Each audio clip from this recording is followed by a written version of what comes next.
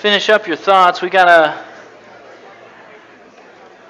a couple of mic runners, and like we usually do, I'd like to have like an open discussion, like an open dialogue together about the text. And if you have like something you saw or somebody in your group shared or something like that you want to share with the whole community, you can just raise your hand. We'll bring you a mic, and we can have like an open dialogue. And if you feel like somebody shared something amazing, they're just being too shy, just call them out, ask for the mic, and give it to them, whatever.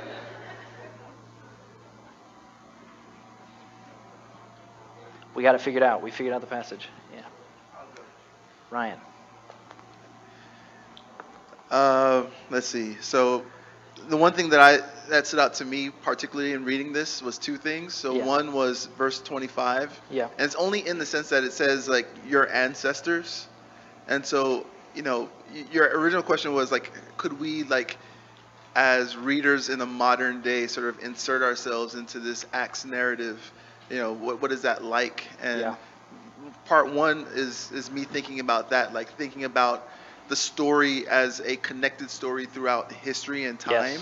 Yes. In the extreme long term. Yes. But then the other part too was just, even as you guys have been going through the end of Acts, there's a lot of time that's passed in between those stories, between the 2 years he's on house arrest, or there was like a whole government regime change where they have to try to figure out what to do with him. Like, this is taking a lot of time, and when we tell our own stories, we never really think about them. We almost always recall them in very short chunks. Like, this is what happened to me today. Sure. And it's like a short story. Yes. Instead of like a story that takes place in 5 years, or maybe even that connects to our ancestors. Yes. Yes. So good. Everything you just said is very not Western. So it's just like so important to engage the text with that kind of a view, right? That being able to, when they say, he's not just saying the Holy Spirit is speaking this to you. He's almost referencing, he's saying the Holy Spirit spoke to your ancestors and it still applies, and to you. Both. And if that's true, is it also a word for us who reside in that lineage? And to what degree? Most of us here, not all of us, but most of us would be Gentiles. Not everybody in here is Jewish. So which ancestry, right? But also common humanity ancestry. Is the Spirit of something the Spirit of the Lord spoke to humanity in one certain point in time? Are we linked into that lineage? Are we linked into that promise? And telling long-form stories. Again, 2 years here in house arrest, 2 years under those governmental changes, a whole bunch of time under a shipwreck, waiting for the shipwreck to get through, being at Malta for a few weeks. Even before that, lead his time trying to get to Jerusalem in the first place. This is all for one goal. He's just trying to get to Rome. And it took him 4 to 6 years, a couple different prison stints, a whole bunch of different hearings, and trying to survive. So exactly right. It's like, which part of his story does he tell? The little slim version of surviving this or that, or is it like a much broader story? Be careful getting me talking about a long story. It's just like, I don't have short stories. That's great. Others?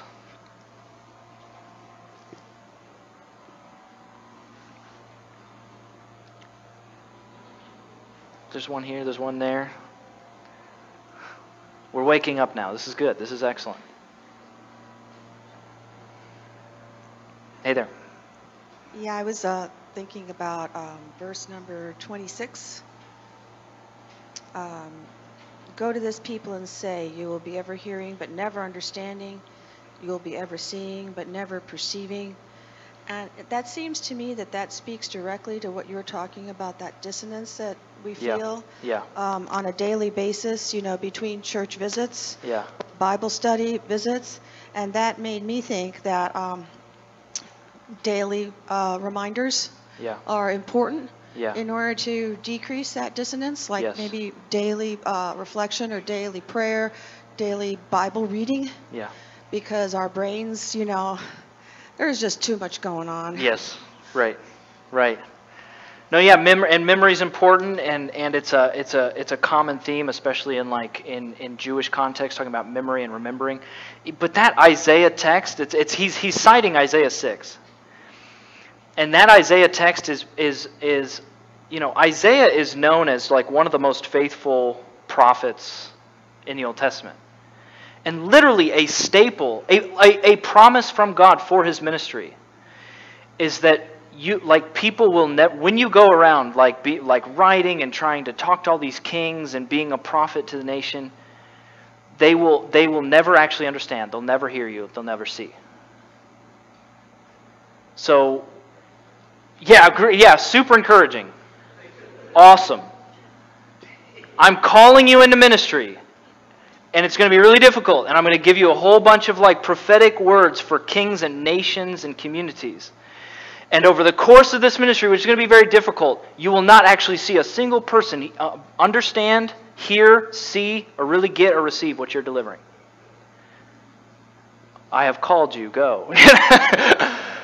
No thanks, right? No thanks. So I just think that Isaiah 6 thing, it's not a part of this text, but I think it messes with our metrics of how we define success and failure in ministry. I just think Isaiah is known to be one of the most faithful prophets, faithful instruments of God in the Old Testament, and he didn't have a single person receive the message. And Jonah is known to be the worst prophet in the entire Old Testament, and yet an entire city and its cows repent. So it's just are you good at, success, failure, good skill, all that kind of stuff? It just messes with all that. Faithfulness to God actually has much less to do with the output and outcome metrics that we might care a lot about. It's a good word. George had one. I look at verse 21 and I just think of how deflating that must have been, because they're like, no, we don't even know anything about you. Haven't heard anything bad or whatever from anyone. So I just think that right away was an odd start to everything for me. Yes. Yeah, it could be like Paul's coming in thinking certainly you've heard about this and everything happening, and certainly you've heard about me. And it could be deflating for them to be like, no, we never heard of you. Or it could be thank God you haven't heard all of this stuff that I have to deal with. Thank you. Awesome. But what they have heard is, so they're like, we don't know you. But all we've actually heard from people talking about this sect of Judaism, the way, some people call it the way of Jesus. All we've heard about that sect is problems. So if you're saying you're a part of that, well, this is very interesting. And we'd love to come back another day and have a bigger dialogue about that. It's very nice. And interestingly, my favorite line from a commentary this last week, my favorite line, Craig Keener, New Bible Commentary on the New Testament, he talked about how there's a lot of, did anybody else think it was weird that Paul is going nuts for 4 to 6 years trying to get to Rome, and he gets there and there's already brothers and sisters there? Anybody see that? It's oh, maybe I wasn't, did I hear that from the Lord wrong? We're good. But there's already brothers and sisters there. And, and then there's all these, he's getting all these Jewish leaders together. They're having these dialogues and conversations. There's not as much hostility. He doesn't feel as much hostility as he does in other places. And one of the commentaries I was reading was talking about how there'd be a lot of Roman citizens who were sympathizers to the Jewish way. They were open to it. They were interested. They were spiritually curious. And suddenly, this is actually a very validating word for marketplace missionaries. Because you know how brothers and sisters wind up there? Because this is an intersection of a whole bunch of different trade routes. And there'd probably be people who surrendered their lives to Jesus, but they're still fishing on a boat or transporting things. And they're just witnessing missionaries wherever they go. And they just come across Rome, and they just talk to a few people, and the Spirit of God falls, and speaking in tongues and healing, and suddenly you got a few brothers and sisters. Enough brothers and sisters to actually know each other, and convene, and know that Paul is coming, and go out and try to find him. And the reason why, this commentary literally says the reason why that they would have so much success among Roman citizens is because there would be Roman citizens who were sympathizers to Judaism, and as soon as they would hear about the way of Jesus, their gut would be like, oh, so you're telling me there's a way to actually be like jump into this Jewish worldview in a sect of Judaism that doesn't make me get circumcised? Sign me up. Sign me up. I'd never thought about that before, but I was like, it makes sense. It makes sense. It makes sense. It makes sense. I'm open to this, but I'm not quite to the place where I'm going to sign on the line. You're saying there's like a version of this, and I don't have to do that. Awesome. Let's do that. I'm in. I think it's fascinating that there's brothers and sisters there. I think it's a validating word for Marketplace missionaries. I think it's a reminder that we've seen all the way through Acts that we don't actually bring God anywhere. He's already there. And we come alongside what he's doing. We discover what he's up to. And we collaborate with his work with anybody who wants to be in on it. I think it's all there. But if you'd let me jump in, I'm sorry if there was more. I saw a few more hands. I'm sorry. But if you'd let me jump in, I think Luke provides a really interesting ending to this two-part volume. Remember, he writes Luke and Acts together, and he's sending them to this guy named Theophilus. And it feels like a really strange and sudden ending, doesn't it? It feels like we're working toward a climax. We're working toward like a big scene where Paul is before Caesar, and we have this big... It's like everything's working up to that. And you feel like it's coming, and then we'll have this big scene, and something will happen, it'll be this climax moment, and then there'll be some like falling action and resolution, and here's what happens afterward, and then, appendix, and everything's done. And put a bow on it, it's all very nice. But it just kind of ends. And there's a whole lot of beliefs around why that happened. Maybe Luke just ran out of time writing it. Maybe they're actually in the middle of it right now. It hasn't ended yet. But most people believe he actually ends it this way on purpose for a few different reasons. But interestingly, he does, in this ending story that we're studying, he does in this final story touch on every single what I would call the major thematic motifs of the entire book of Acts, the entire narrative. So it feels almost like it is a story, but it's also summarizing the whole narrative by referencing and engaging again these three major themes that are carried through the entire narrative. So I felt led this week not just to talk about this story, but also to talk about how this story summarizes these three main takeaways from the entire narrative of the early church. Like if we just sat down one morning and read the entire thing, what are three main takeaways that we would have? What is it that we're receiving and responding to from this narrative of the early church? I think these three takeaways help us make sense of this dissonance that we feel when we read it from our cultural location. These three takeaways help invite us to root our lives deeper in the legacy of the early church. That we actually, when we feel that dissonance, sometimes we want to attribute it to, it's just a different time, a different place, it's a different context. So things are just going to be different, and just dismiss it. Sometimes that distance is just like, the church, God was just doing something very different back then. He doesn't operate that way now. And so we're under this kind of like new operation of God that he was doing one thing. He's not really doing that stuff anymore. He's doing a new thing. But I actually think it has to do with these three thematic these three things that are carried through the whole narrative of the early church. And when we're actually disembodied from those things in our personal missionary life and our spiritual formation, we will receive dissonance when we read this story. But when we're walking in them and embodying them, we can actually connect to these stories that are very different from us. Different from our spaces, our lives, our context. So do you want to be an Acts church? Do you want to be an early church? Do you want to form a microchurch in the legacy of the early church? Do you want to be an Acts missionary, an apostolic leader? Do you want to take risks? I think we should be people who are asking God for boldness. I think we should be asking God regularly for His to know and to embody His unfettered love for the other. And I think we should be pressing in and asking God for more and more of the power and presence of the Holy Spirit in our lives. These are the three things that are here in this story, in this text, and they're also carried through the entire narrative. This is the nature of missional life, from Jerusalem to Rome and from Rome to 2019. This story and all of Acts really is marked by bold, courageous witness in the midst of risk and trials and suffering and danger. And here again, Paul sits again proclaiming the gospel. He's still in chains. He's under house arrest. He's under a guard.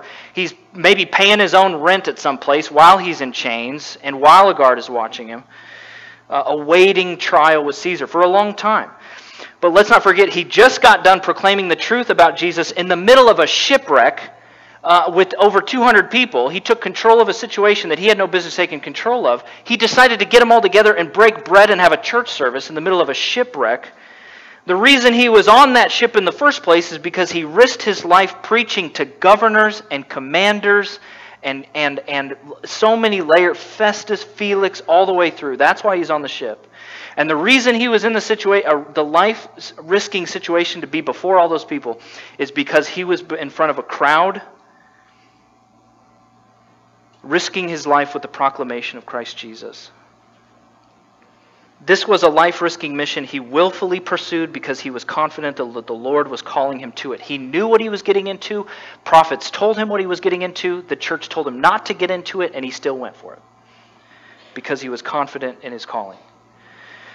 And maybe it was easier for him to say yes to life-threatening situations because this was actually his fourth time in the story of Acts that we know of him getting in close proximity to death.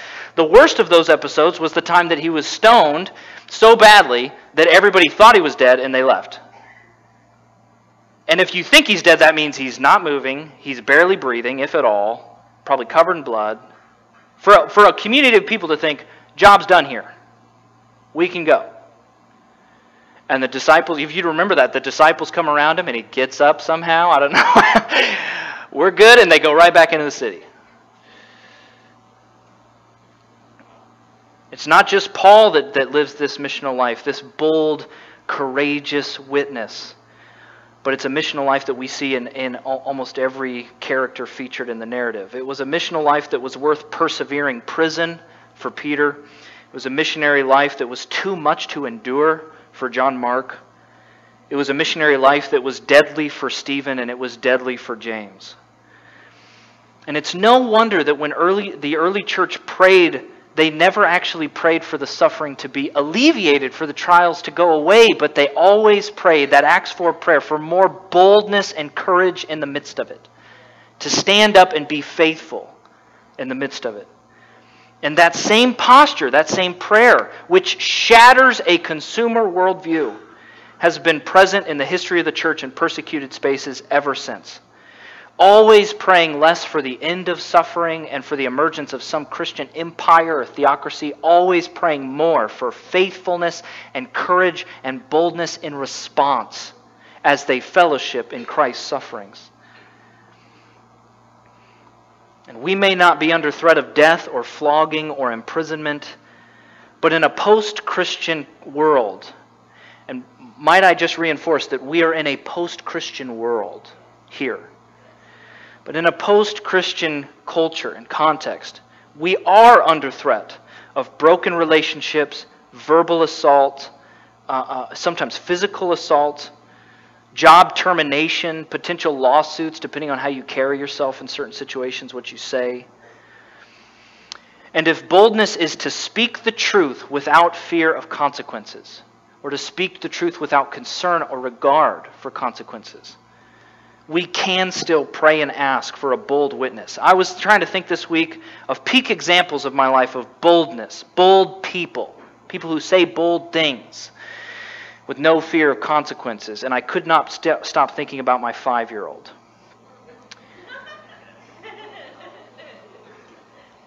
Landon will be sitting at the table 3 times a week, and we'll be eating lunch or dinner, and he'll look at me or Jamie, and he'll say, "This food is terrible."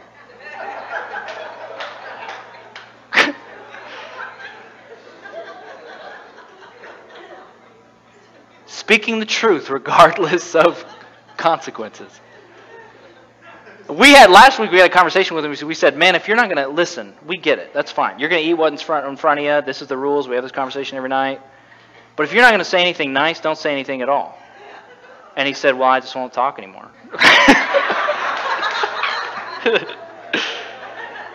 A few nights ago, Jamie was out with friends at bedtime, so I was putting both the kids to bed. And I was putting, and before bed, Landon wants 2 stories, not 1 story, not 3 stories. He wants 2 stories from the same book. We have to read the stories in my bed, and then we go to his bed. And then, so we were in my bed, and we were sitting down to read the stories. Jamie's gone.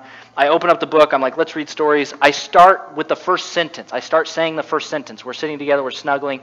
And he just takes his finger to my lips. He's shh, shh, shh, shh, shh. I'm like, what are you doing? And he's like, can we just wait for Mommy to get home so she can read stories? I said, what's going on? He said, you're bad at reading stories. I said, she's not going to come home for like 2 hours. And he was like, we'll wait. We will wait. We will wait. Last week, every morning when I'm leaving the house, I'll hug, kiss, Jamie, Jackson, who's our 1-year-old, and Landon. We'll say bye, and then I go get in the truck and go to work. Last week, I gave Jamie a hug and a kiss, bye. Gave Jackson a hug and a kiss. He's 1, so he's starting to look at me and actually do the wave bye, bye. It's like the best thing ever. He's like, bye. And then I go to Landon, I'm like, bye, buddy. Give him a hug, give him a kiss. I'm like, I'll see you later, man. Can't wait to see you. And he's like, you just going to leave your hair like that?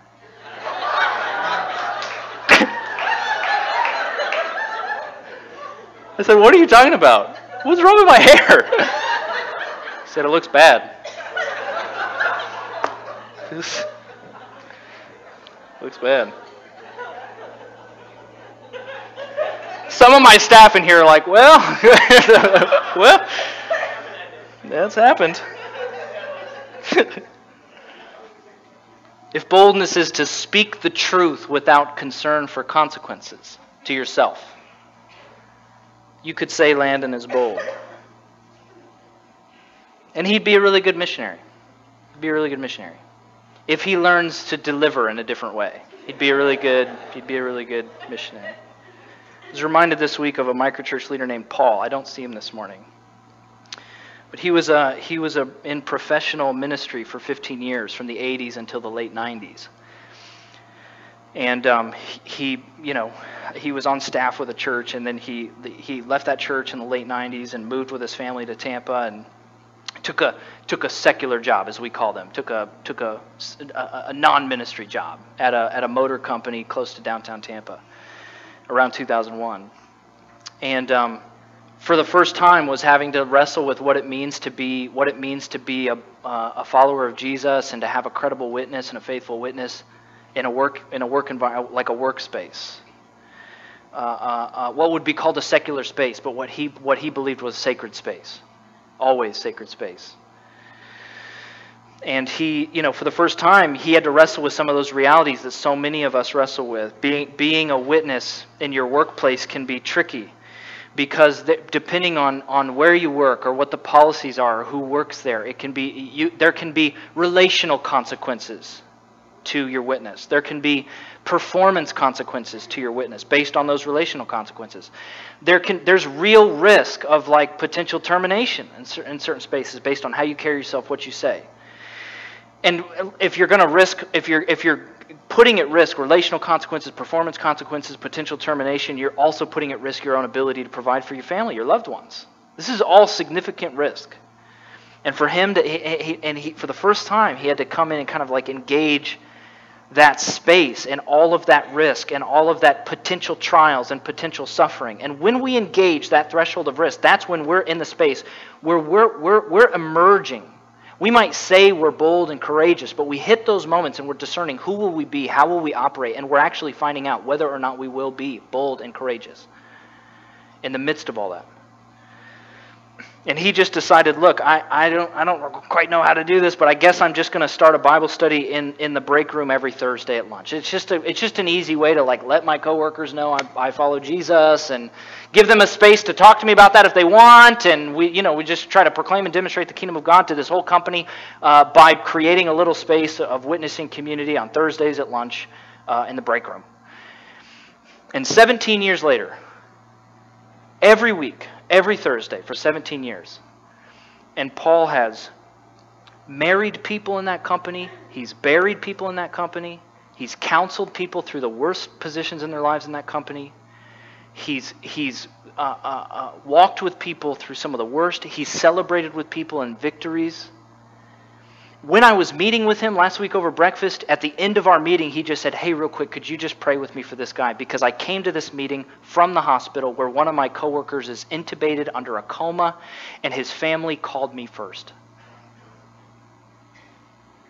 17 years of faithful witness, courageous, bold witness in the midst of risk. And you better believe he's got examples of it going wrong. But it's never stopped him. This is the fruit of courageous witness. Courageous witness in simple spaces, small spaces, corners of the city, where we go to find evil and punch it in the face. The kingdom comes in power when the priesthood of all believers operates in courage and boldness. And it is not a courage or boldness that we can fabricate for ourselves. It comes from the Lord. We lean on Him. We ask for it. And He gives us a vision that actually dissolves our fears. Are you willing to speak the truth without fear? Do you need to ask God this morning for boldness and courage? But it's not just boldness. Again, there's something that happens in this text that is, again, a repetition of something that's happened in so many other places. There are people, when Paul is talking about the gospel, there's people who are open to it. They're curious. They're listening. They're having this dialogue. They haven't walked away yet. They haven't got hostile yet. They disagree. It says some people accepted, some people were disagreeing, but they're still there. They're still having the conversation. When did they leave? When did they shut it down and say, we're not having this anymore? When did it turn hostile? It turned hostile when suddenly the gospel is actually accessible, includes the other. People disagree and they're having like an open dialogue, but as soon as the message you speak communicates love and dignity and inclusion of the other, we're shutting this down. We're not having this. We're turning around and leaving. The Jews were actually open and curious. They wanted to gather. They got a bunch of people to come and have a big conversation about it. And as soon as Paul says, I want you to know that God's salvation has been sent to the Gentiles and they will listen. That's when they're like, we're out of here. We're out of here. We're not having this conversation anymore. And you know why he's in this whole mess in the first place? You know why he's under guard and changed? Do you know why he's defending himself before the Romans? Do you know why he was on a shipwreck? Do you know why he was before Festus and before Felix and before the commander? It's because he was standing before a crowd, a mob, and he started speaking Aramaic, and they listened. They were open. They were curious. Until he said, the Lord had said to me, go, I will send you far away to the Gentiles. And that's when the mob erupts in violence and they say, rid the earth of him. Rid the earth of him. The hostility doesn't come out of disagreement with certain precepts of the message. The hostility comes because he's saying God's love, God's unfettered, unhindered, unrestrained love is also for the other. The people whom you would actually prefer not have it. The people whom you would prefer actually not be included in the family. They're in the family. And if you want to be a part of the family, you actually have to be open to them being a part of the family too. This concept of God's love, His care, His plan for people was so outside of the theological imagination and the cultural paradigm of the Jews that God had to reveal this to Peter. If you remember way back in Acts, He had to reveal it to Peter in a dream, a vision of like food falling from heaven into like a sheet, and then had to orchestrate this crazy supernatural encounter with this other guy who was expecting him to come. And he's like, "What is happening?" He goes into this guy's house, and then again, Peter's like the worst missionary. He isn't sure if he should go in or should he not go in, and then he ends up going in. He's like still not quite sure what's happening. Spirit of the Lord, Holy Spirit just falls on this group of people who are not supposed to be included. They are the other. And so they start operating it. The Spirit of God is clearly on them, operating in power, manifesting, and speaking in tongues. Undeniable. And Peter's like, what is happening here? What is going on? And simultaneous to that, there's a church that's starting in Antioch. And that church ends up being like a heavily Gentile church. It still has Jews mixed in, but it's a multi-ethnic, multicultural, missionary sending church. One of like the biggest examples of like multicultural, multi-ethnic, tearing down the walls of hostility, sending missionaries to the world, God's heart for the world, churches in the New Testament.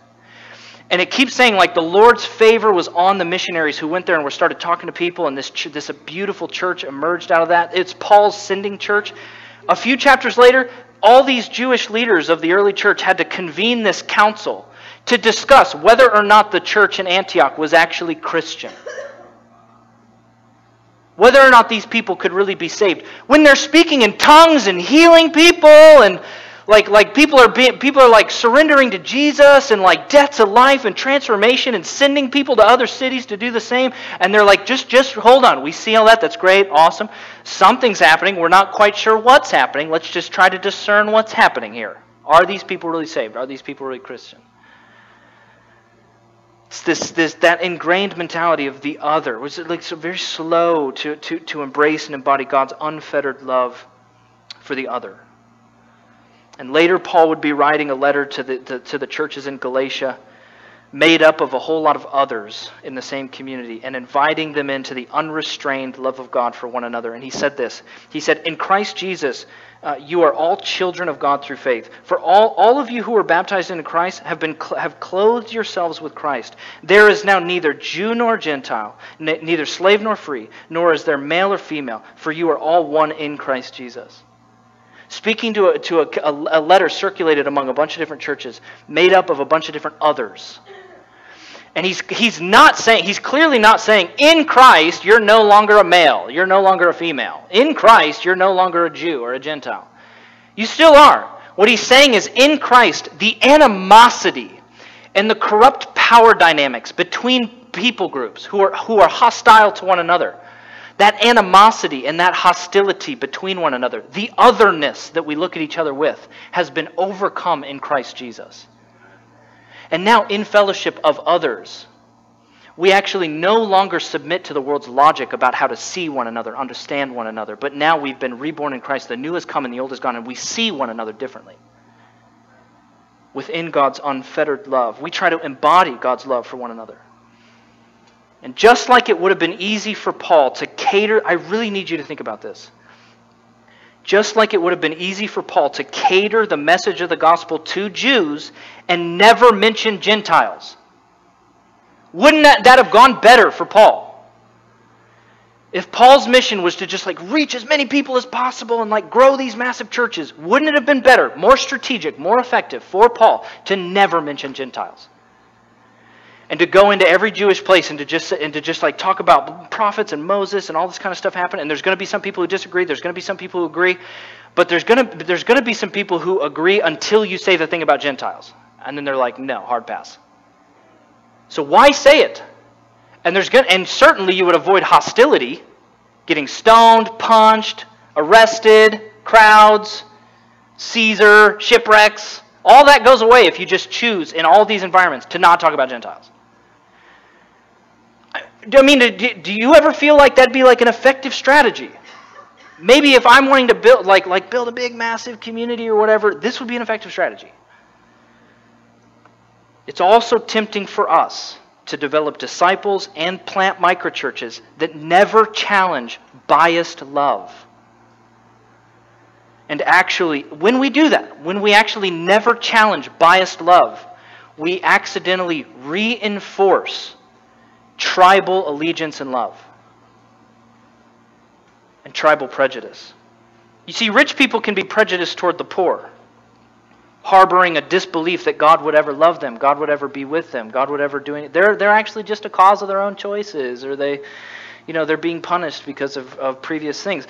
Poor people can be prejudiced toward the rich, harboring a disbelief that God could possibly love them or be with them or do anything with them because of the way that they live and the way that they hoard resources at the poverty of the world and harbor all kinds of prejudice without actually knowing people. Middle class people can be prejudiced toward both.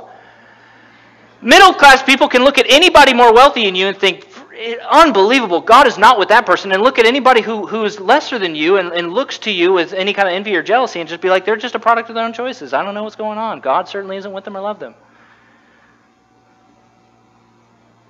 Tampa people can be prejudiced towards St. Pete people. He doesn't exist over there. I don't harboring a disbelief that God would love them or be present. St. Pete people can be prejudiced to Tampa people, harboring a disbelief that God would love them. Conservatives can be prejudiced toward liberals. Liberals can be prejudiced toward conservatives. Rural people can be prejudiced toward city people. City people can be prejudiced toward rural people. Christmas time comes around, you start watching all the Hallmark Christmas classics, you watch 3 or 4 of them, and you realize, like, life doesn't exist in the city. You got to go out to the rural environment and own a cookie shop, and that's where humanity, that's where, like, life really is. Happiness isn't real in the city. Everybody just needs to escape it. It's killing everyone, you know? Game of Thrones people can be prejudiced toward the prudes. And prudes like me can be prejudiced toward Game of Thrones people. Just thinking, God isn't present over there. Those people can't possibly be included in the kingdom of God. But when we bend the love of God to our own brand of love, we walk into the legacy not of the early church, but in the legacy of Jonah, who refused to embody the unfettered love of God for all people and to embrace God's grace and proclamation to a city. And what did he do? He heaped judgment on himself, not on the people who he wished to receive judgment. And some of us need to ask God this morning, coming out of this letter, this narrative of the early church, we need to ask God for us to know, to deliver to us, to know in a deeper way and encounter in a deeper way His unfettered love, not just for us, but for all people.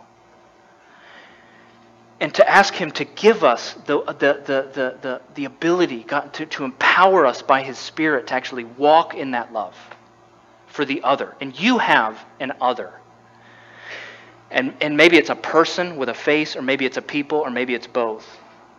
We have others that we would just prefer not be in the kingdom of God. Just prefer them not be inheritance of grace and life and truth and transformation. So how do we inherit supernatural courage? How do we inherit supernatural love? And how do we inherit supernatural wisdom to discern the tension of courageously speaking the truth in love?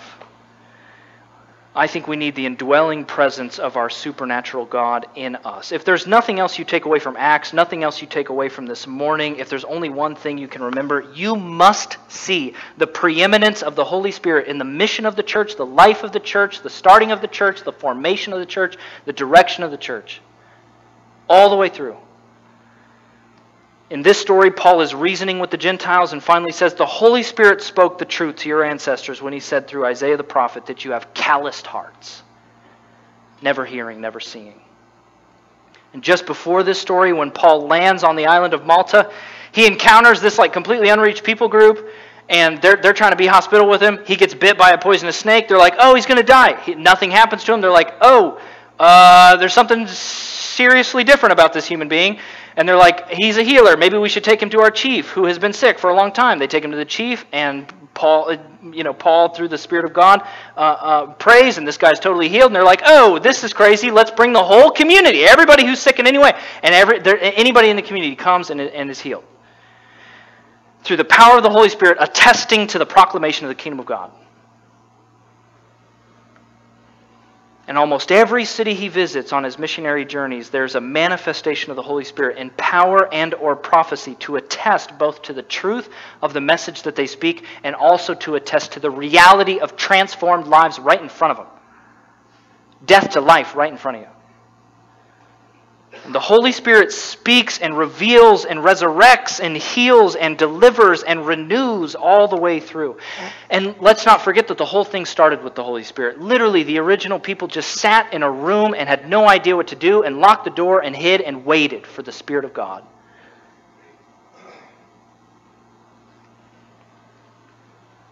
This is sometimes why the book itself is referred to as the Acts of the Holy Spirit. The Holy Spirit's the main character of the whole narrative. I talked 2 weeks ago with a microchurch leader who's doing ministry with a whole community of single moms. And just trying to proclaim and demonstrate the kingdom of God as effectively as they can among this big community of single moms. They're trying to provide resources and jobs and trying to love and serve and care and walk alongside this community of single moms. And she just, in our meeting, we were just talking back and forth, she just said this quick line. It stuck with me ever since. She said, they've existed for about 3 years now. And she said, we've always developed our microchurch to fail if the Holy Spirit doesn't show up. Amen. That's a good failure. That's a good failure. You see, our kingdom dreams should fail without the presence and power of God.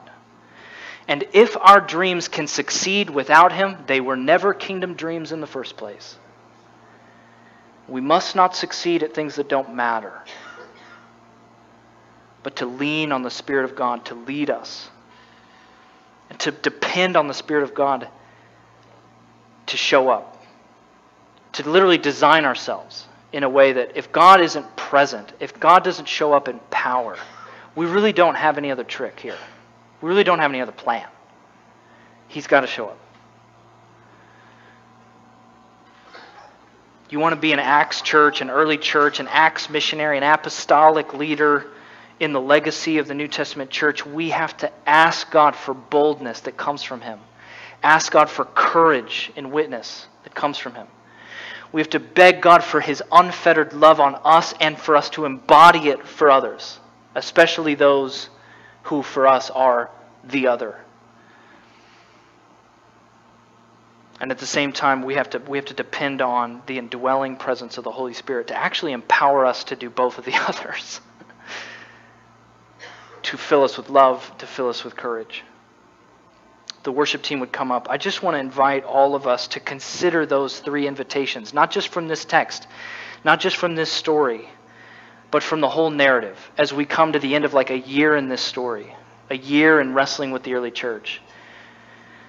I want to invite the whole community to press into these takeaways. Because this morning we need to press into one, or two, or all 3. And you might know already, just in so far this morning, you might already know. I just feel like the Lord is speaking to me about this one thing. About courage. About willing to say the truth, even when there stands on the other end of that consequences and fears. And some of you already know that's what the Lord is inviting you to press into, to ask Him for, to lean into. And some of you already know right now that it's His unfettered love. That you're really good at loving and praying and serving a specific people. And you have a really hard time considering or praying or asking or engaging with another person or another group of people. You don't want to, actually. And this morning the invitation is to engage, to jump in, to wrestle with God, and to lean in to His unfettered love, to invite the Spirit of God. God, expose the ways in me that are not actually aligned with your love, your unrestrained, unhindered love for others. And this morning, some of you might already know, I've operated for so many years out of a resistance to the Holy Spirit, out of an ignorance of the Holy Spirit, out of a distrust for the Holy Spirit because of previous circumstances or anything like that, or I just don't understand the Holy Spirit because I'm new to all this. And if that's you, and you're just like, I just feel like I've been resistant to that. I've been distant from that. God's inviting you this morning. He's inviting you with a fresh encounter of His Spirit, a fresh encounter with His love. A fresh encounter, a fresh filling of His Spirit this morning. And there's been weeks over the last year going through this story that you've felt that dissonance. That you and I have felt week by week, Sunday by Sunday. That distance from the story. That distance from being like seeing our own lives, our own narrative in that story as we've walked through Acts. And I think that feeling comes from distance, not from history or context or the ancient Near East or the first century or God is doing something different. It comes because of our distance from these realities, from boldness, from faithful, courageous proclamation, from the power and demonstration of the Spirit in ministry and in life, and our distance from God's unfettered love. This morning, Jesus is revealing our need for that and inviting us in to ask Him for more. If you need boldness and courage, ask Him for more this morning. If you just need more of His presence, more of the Spirit of God indwelling you, just ask Him this morning in worship. Just say, God, I hear you. I know this is like a place where you're inviting me in, so here I am. I surrender. I'm coming in now. Do what you will. Do what you will. And His unfettered love this morning. So as we come to the table this morning, I just want you to maybe sit for a minute. Just sit for a moment before you come up and just wrestle with God. Wrestle with what He's inviting you into. One of those things, or two of those things, or all three of those things. And this morning, I want you to come carrying that with you to communion.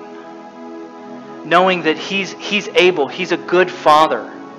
He's already secured these good gifts for you. He's not going to withhold them from you. He wants to give them to you.